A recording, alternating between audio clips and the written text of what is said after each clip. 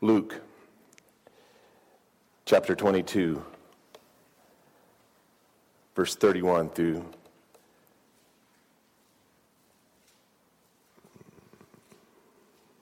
34. Simon, behold, Satan has demanded permission to sift you like wheat. But I have prayed for you, that your faith may not fail. And you, when once you have turned again, strengthen your brothers. And Simon said to him, Lord, with you I am ready to go both to prison and to death. And Jesus said, I tell you, Peter, the cock will not crow today until you have denied me 3 times, denied that you even know me.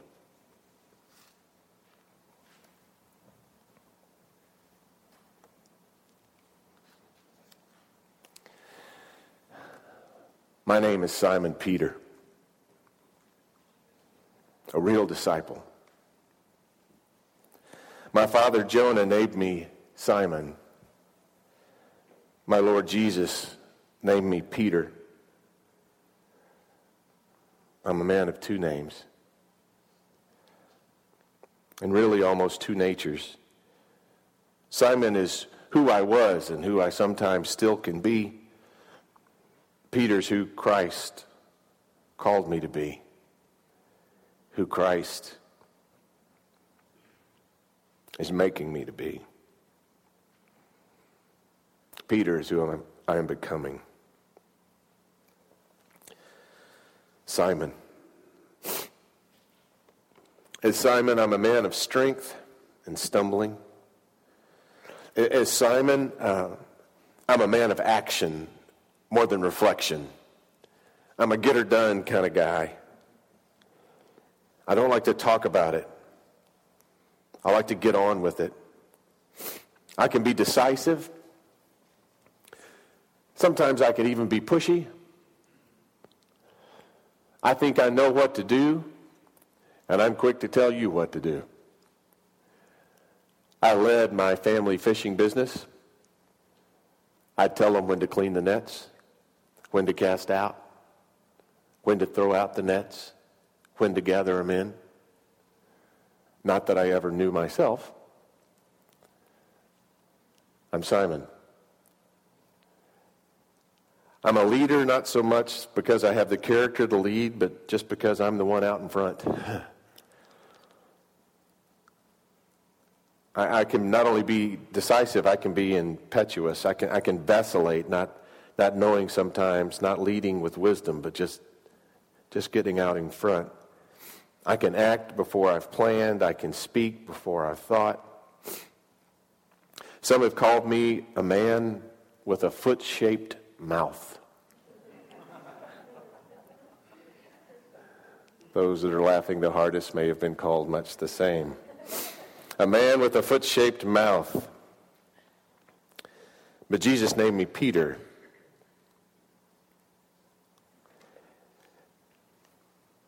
Many think that church and Christianity is a woman's thing.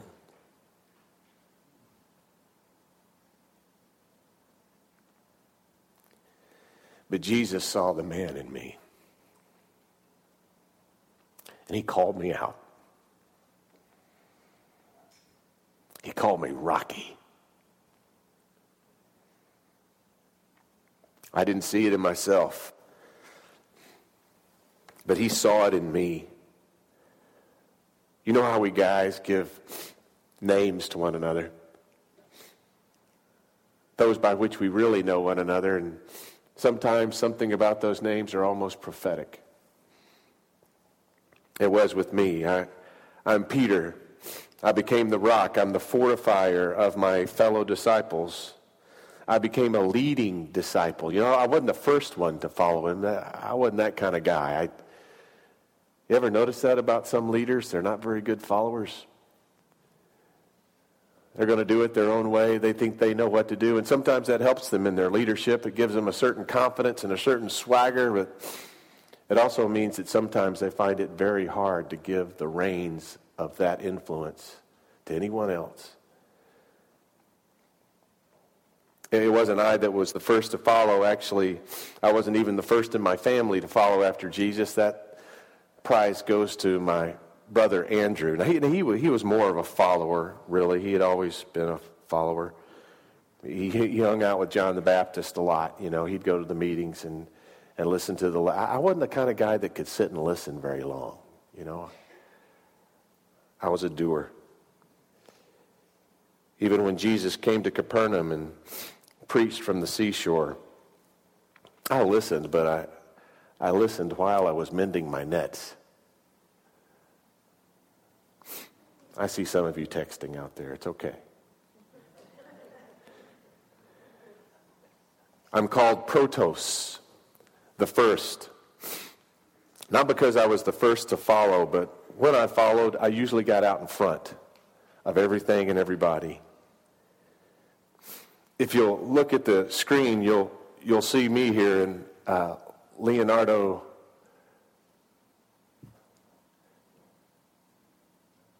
da Vinci's. Going back one more. Okay, now forward. You'll see me over here on this one side. One click more. There I am. That good-looking, bald-headed guy right there. One more click. There I am in the whole picture. You can see me now. Leonardo picked up on something about me here. If you'll notice, I'm the most prone person in the picture. No one leaned into life with quite the same enthusiasm I did in this bunch. But I was impulsive too. If you'll notice, in my right hand is a dagger, already drawn. That night when Jesus said one of us would betray him, none of us could believe it. Most of the disciples recoiled at the very idea. I was so certain that I wouldn't betray him, I was ready to take out the one that would. My knife was already drawn, and before the end of the night, I stood in the way of anyone that would stand in the way of my Christ. Malchus came to arrest him. I took off his ear. Now, that wasn't very smart. One of me, 50 of them. But smarts is not what I was known for. Action was. I was Simon Peter. One moment I'd be taking on a mob. And before the end of the night, I'd be denying that I even knew him. So much enthusiasm, so often going in different directions. Some writers in the scriptures have called me Simon. Others seem to refer to me more as Peter. I was a man of two names. John probably knew me best. Throughout his gospel, he usually calls me Simon Peter. He never knew which one of me was going to show up.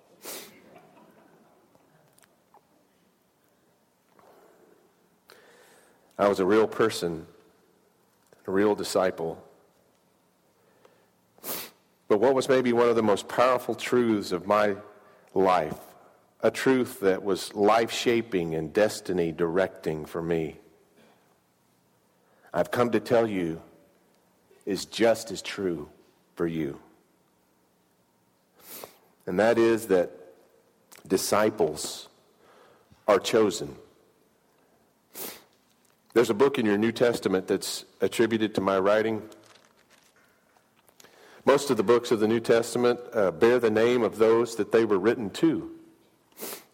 Corinthians, written to the Corinthians. Romans, written to the Romans. 1 Peter wasn't a book written to me. It was a book written by me. The problem was there were so many people to who it was addressed. It was easier to name it by who it was from than who it was to. My letter, I meant for every Christian. If you'll turn there to 1 Peter.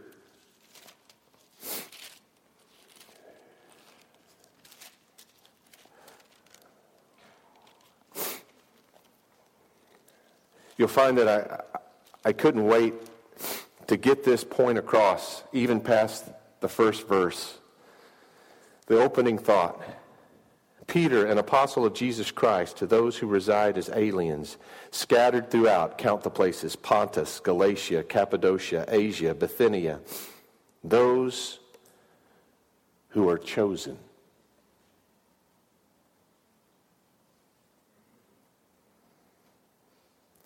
Jesus chose me. And I've never quite gotten over that. You say, sure, Peter, he chose you. You were one of the 12. You walked with him. He called you by name to be one of his followers, and that's absolutely true. But I'm here to tell you, as one who knows that certainly that I was chosen, that you are too. Even before you knew him, he knows you as he knew me. He knew who I was, and he knew who with him I could become. And I want you to know that this truth is a powerful thing. There's nothing more stabilizing or more inspiring as a disciple than to know that you being a disciple of Jesus Christ is not just a matter of your own choosing. Something just you are choosing, and something just you are making up, and just something you are responsible for. God chooses us. And he chooses each of us as particularly as he chooses any of us. Now, I suspect that you have as hard a time believing that as I did. I wasn't a follower. I didn't get involved unless I was the one leading the band. I didn't play along. I disqualified myself. Maybe you're disqualifying yourself right now. You've played the games at recess. You know the ones that are chosen. You think you know the rules of what it means to be chosen, that the chosen are the gifted, the prominent, the popular, the influential, the well-trained, the exceptional. God doesn't choose the ordinary to change the world.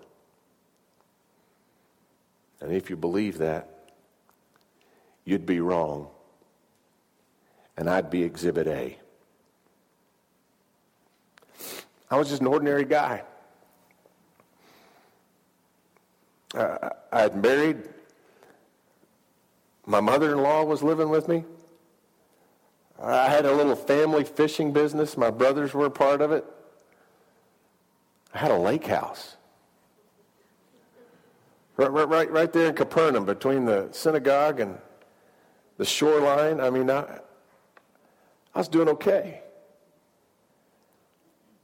I'd carved out a comfortable existence for myself. I was making a decent living, and I wasn't making waves.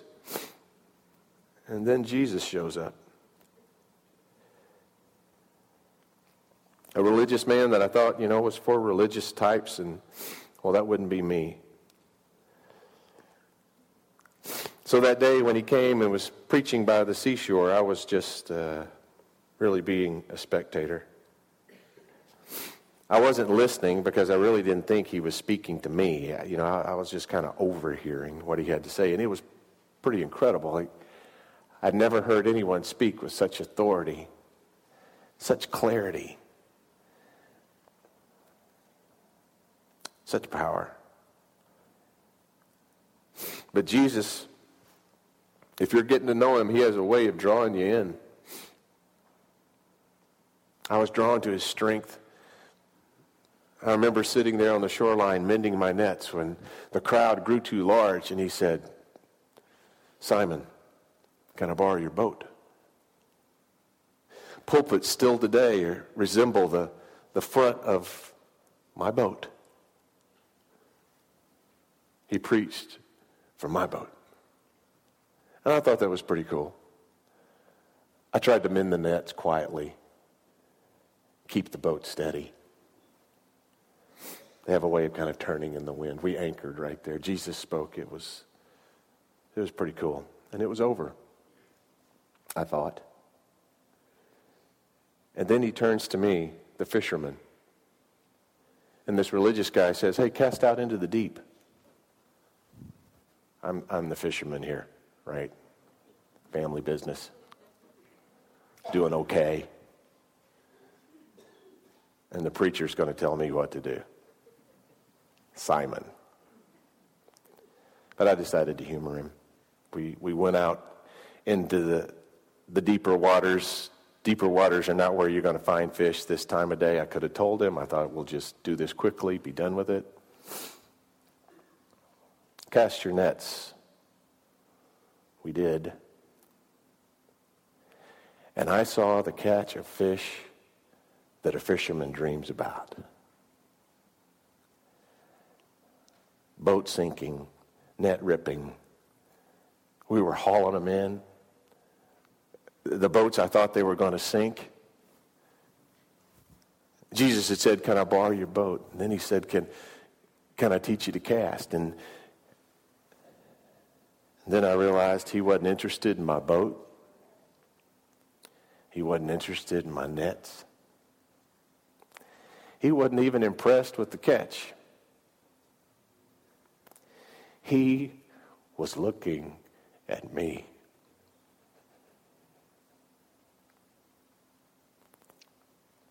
He didn't have to say a word. I could see it in his eyes.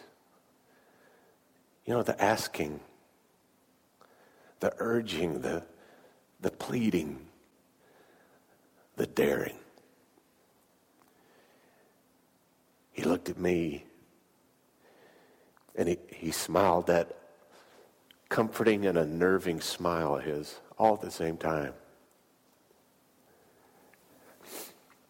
He looked at me and I got self-conscious myself and I started thinking about, follow him, me, really, me, be one of his disciples? Are you kidding me? I just an ordinary guy.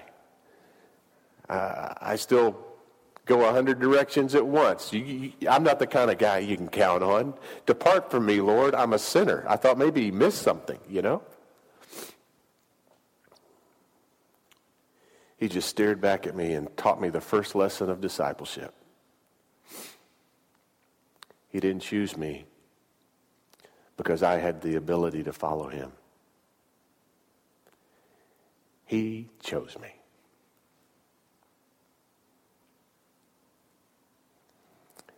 Because he saw his ability living in me. And when he did, he saw something different. It wasn't going to depend on me, my strength, my ability. Jesus looked right back at me and he said, follow me. And if you follow me, I will make you a fisherman of men. Well, that was a little different. A lot of the responsibility was on him.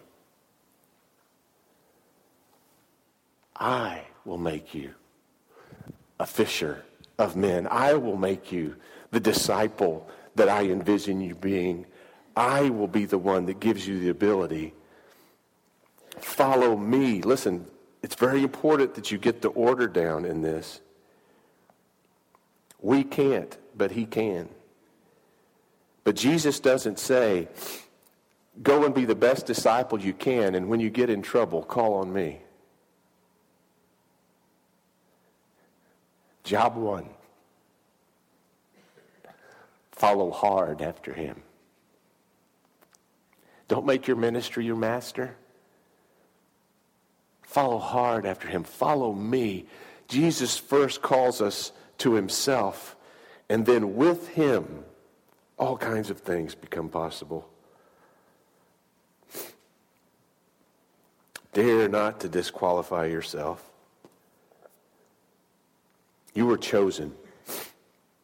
Even before you chose him, he chose you. And he chose you for, first of all, himself. to follow him, to relate to him, to grow ever closer to him. He called me into that friendship because he knew that that friendship would make such a difference in my life that I could become one that fished for people even as he did. Jesus chooses us for himself, and he chooses us to risk following. And I pray this day that if you haven't, you will. And I pray this day that if you have, you will again. Risk responding to that call. Because if you do, I'm not saying it'll be easy, but I am saying it'll be the adventure that your life was always meant to take. Risk responding as I did. You're chosen for himself, and you were chosen for this unique role that he has for you. Only you occupy your space in this world. Only you have the relationships you have. Only you have the job that you have. Only you. But most of us don't believe that God's big enough to have anticipated all that. To be in the midst of all that. To be calling us and counting on us to be who we can be uniquely with him when we're with him in those circumstances. You're chosen.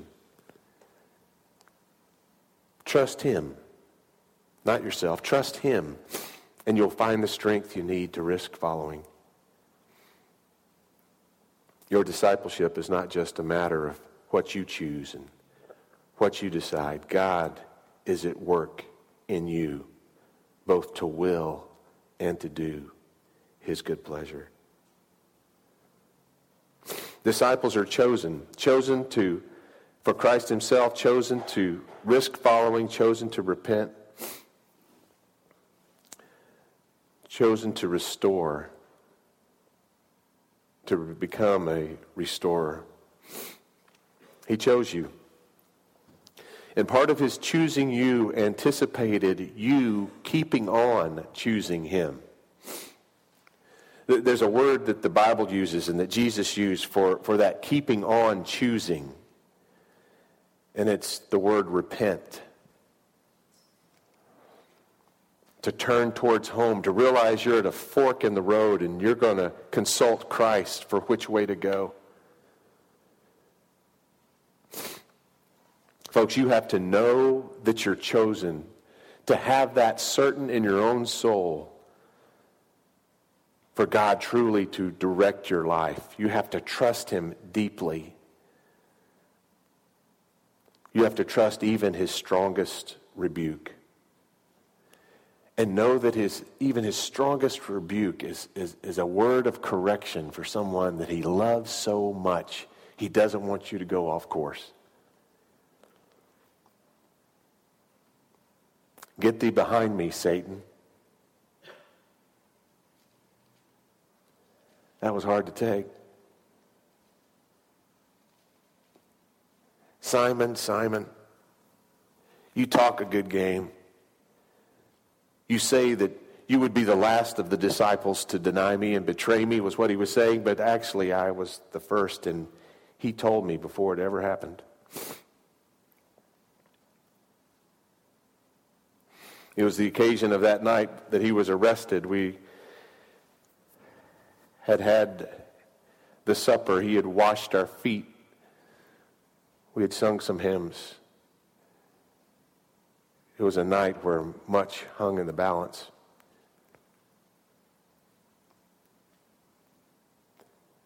And then he turned to me and he said, Simon, Simon, Satan has asked to sift you, to rub you out, to separate you into dust, like wheat from the chaff. But do you hear what he said to me? Jesus said, but I have prayed for you. He's praying for you right now. He never ceases interceding for the saints. In every circumstance, His Spirit moves for the way that in all things,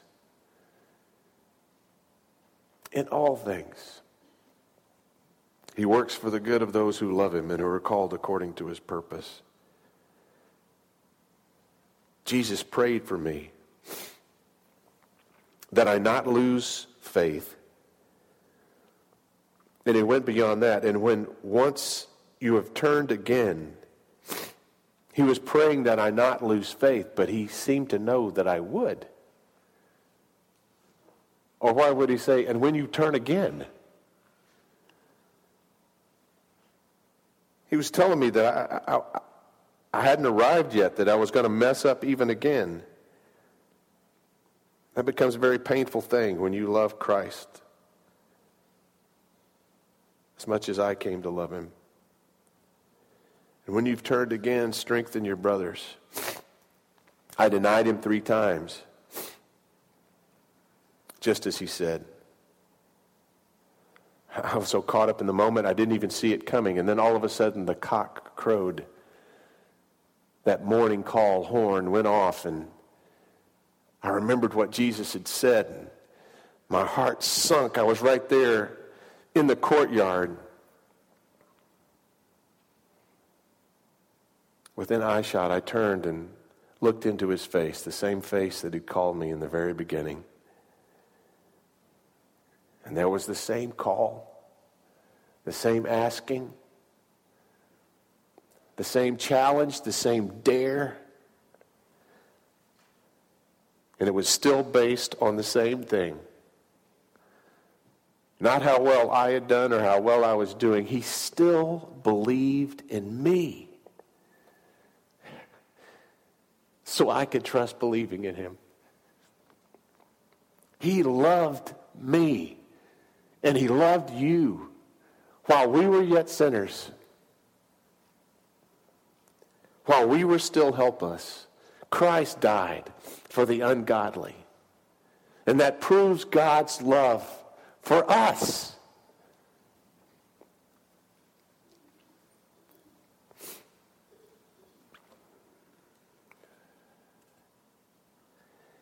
I don't know what you expect to see in the face of Christ when you really blow it like I did.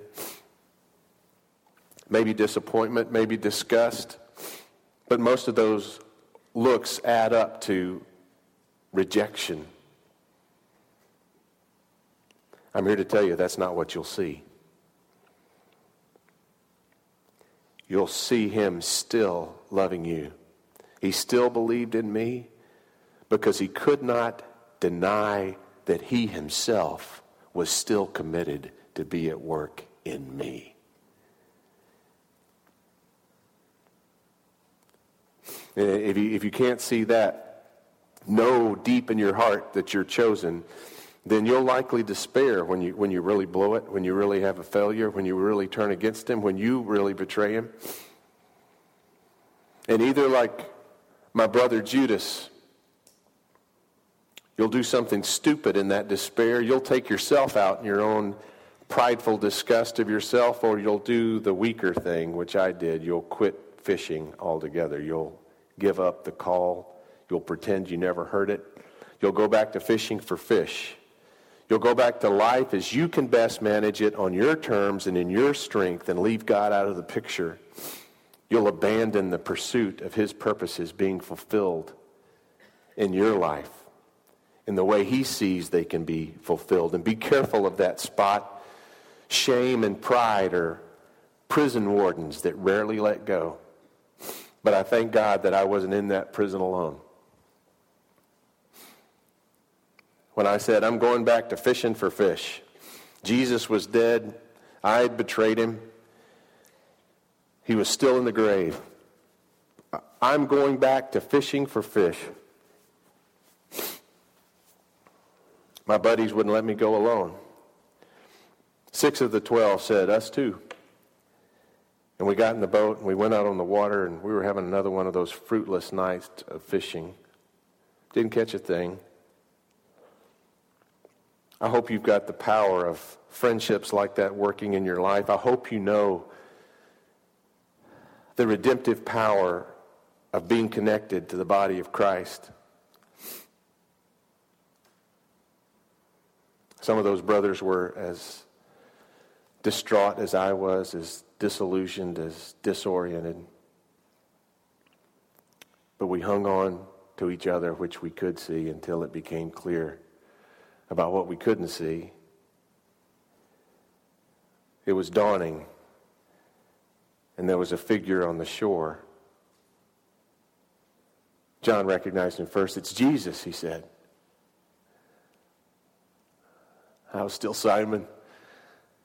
I couldn't wait to row towards shore. I just jumped in and swam. I didn't get there smart, but I got there first. I hope you have someone in your life that's Jesus with skin on for you.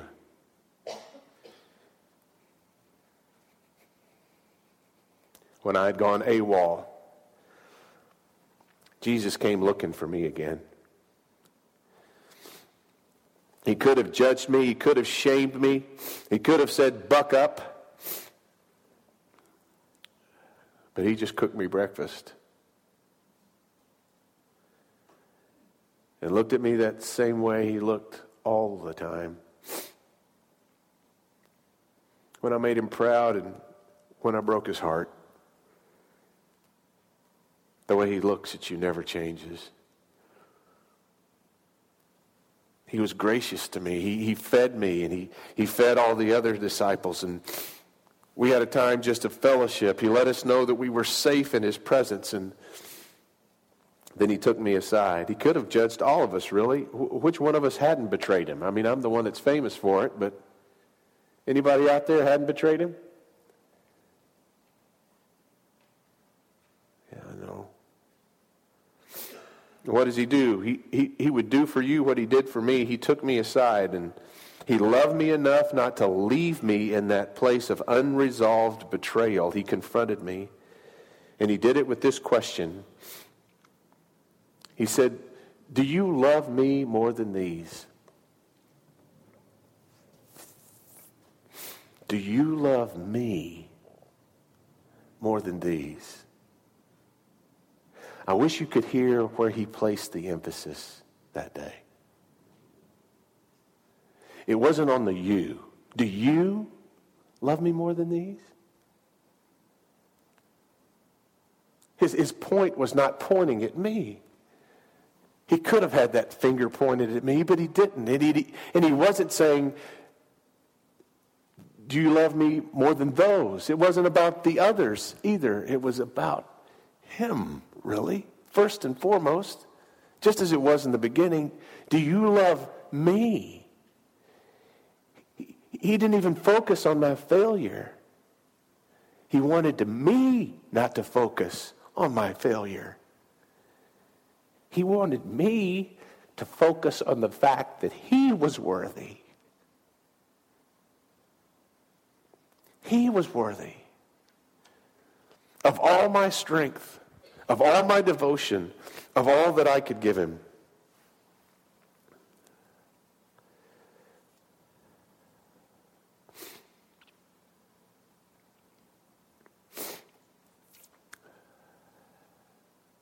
It was just me and Jesus again. The same challenge continued. Follow me. And he's still praying for me as he's praying for you. And not only does he choose us to restore one another to that fellowship, when he chooses us, he makes us living stones. Will you hear this from the one that he called Rocky? You are a living stone.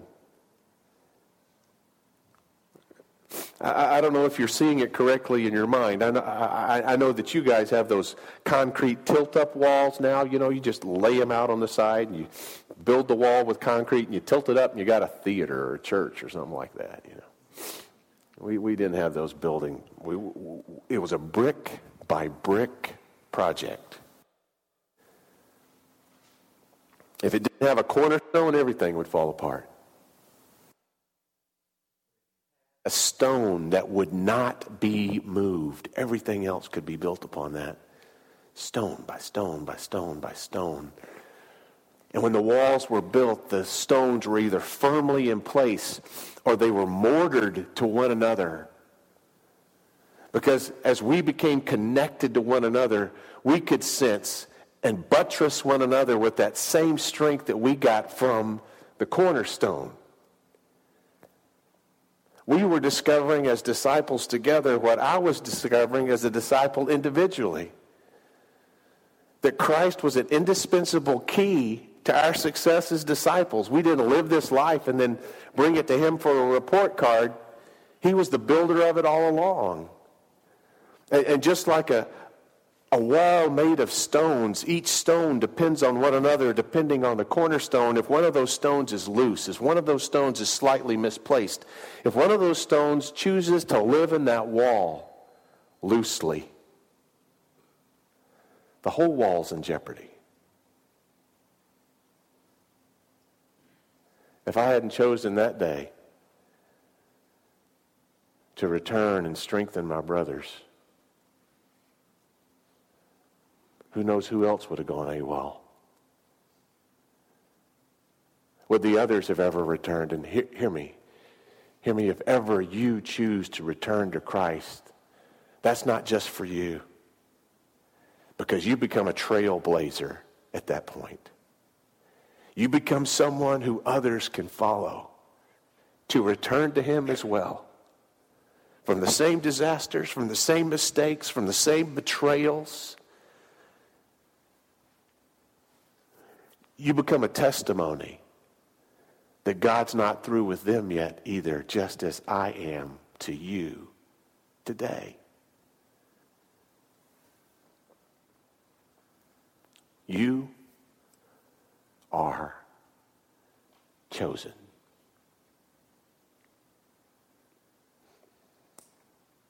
I heard him call my name.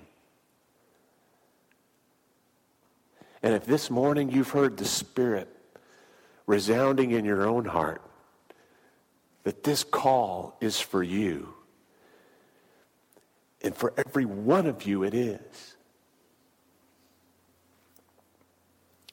then I challenge you this morning to be man enough to do what I did. And that's to risk responding. To trust him more than you trust yourself. To choose his choosing of you. I, as a real disciple, challenge you to keep on choosing that choosing. To decide that you will be a living stone, a chosen one. For he was in God's sight, the cornerstone. And you also are living stones.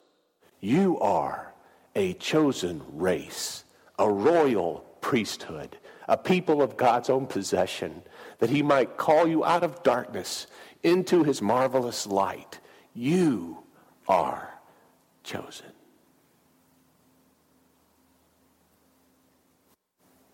God is with you. May that be your strength when yours is not enough. He always prevails. Would you pray with me? Lord God, this morning we pray that you would make of us real disciples. For every way that we waver and falter, as Simon Peter did, help us to find your strength in our weakness. And help us, Lord God, to learn to depend upon it, even as we choose to do so right now. Lord, if our decision this morning is to come to you for the first time, then let us be the first to swim to shore. the first to come to an altar, the first to unashamedly respond to your invitation. If this morning we are one that needs to respond again, who's dropped out, who's no longer in the game, who are loose stones, disconnected. We have no friends like Simon Peter had when things go bad. No friends to laugh with when things are to be celebrated. No one around us who weeps with those who weep and who rejoices with those who rejoice. Father, we pray that you would help us find our place in this wall, this community, this fellowship as a living stone. We come forward this morning, Lord God, even as we commit in our own hearts to be one that follows you for the first time or all over again. If this morning you would come to Christ for the first time, I invite you to the altar. If you're choosing again, then I invite you to the same place he invited me.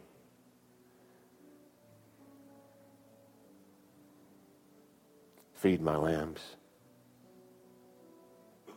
Strengthen your brothers. If this day you would choose to join this church, mortar yourself in this place, we invite you to come also to this altar. Choosing Christ, choosing fellowship among his disciples. Come to this altar if those are your choices, and we'll receive you, even as Jesus received and walked with Simon Peter. Let's stand as we sing.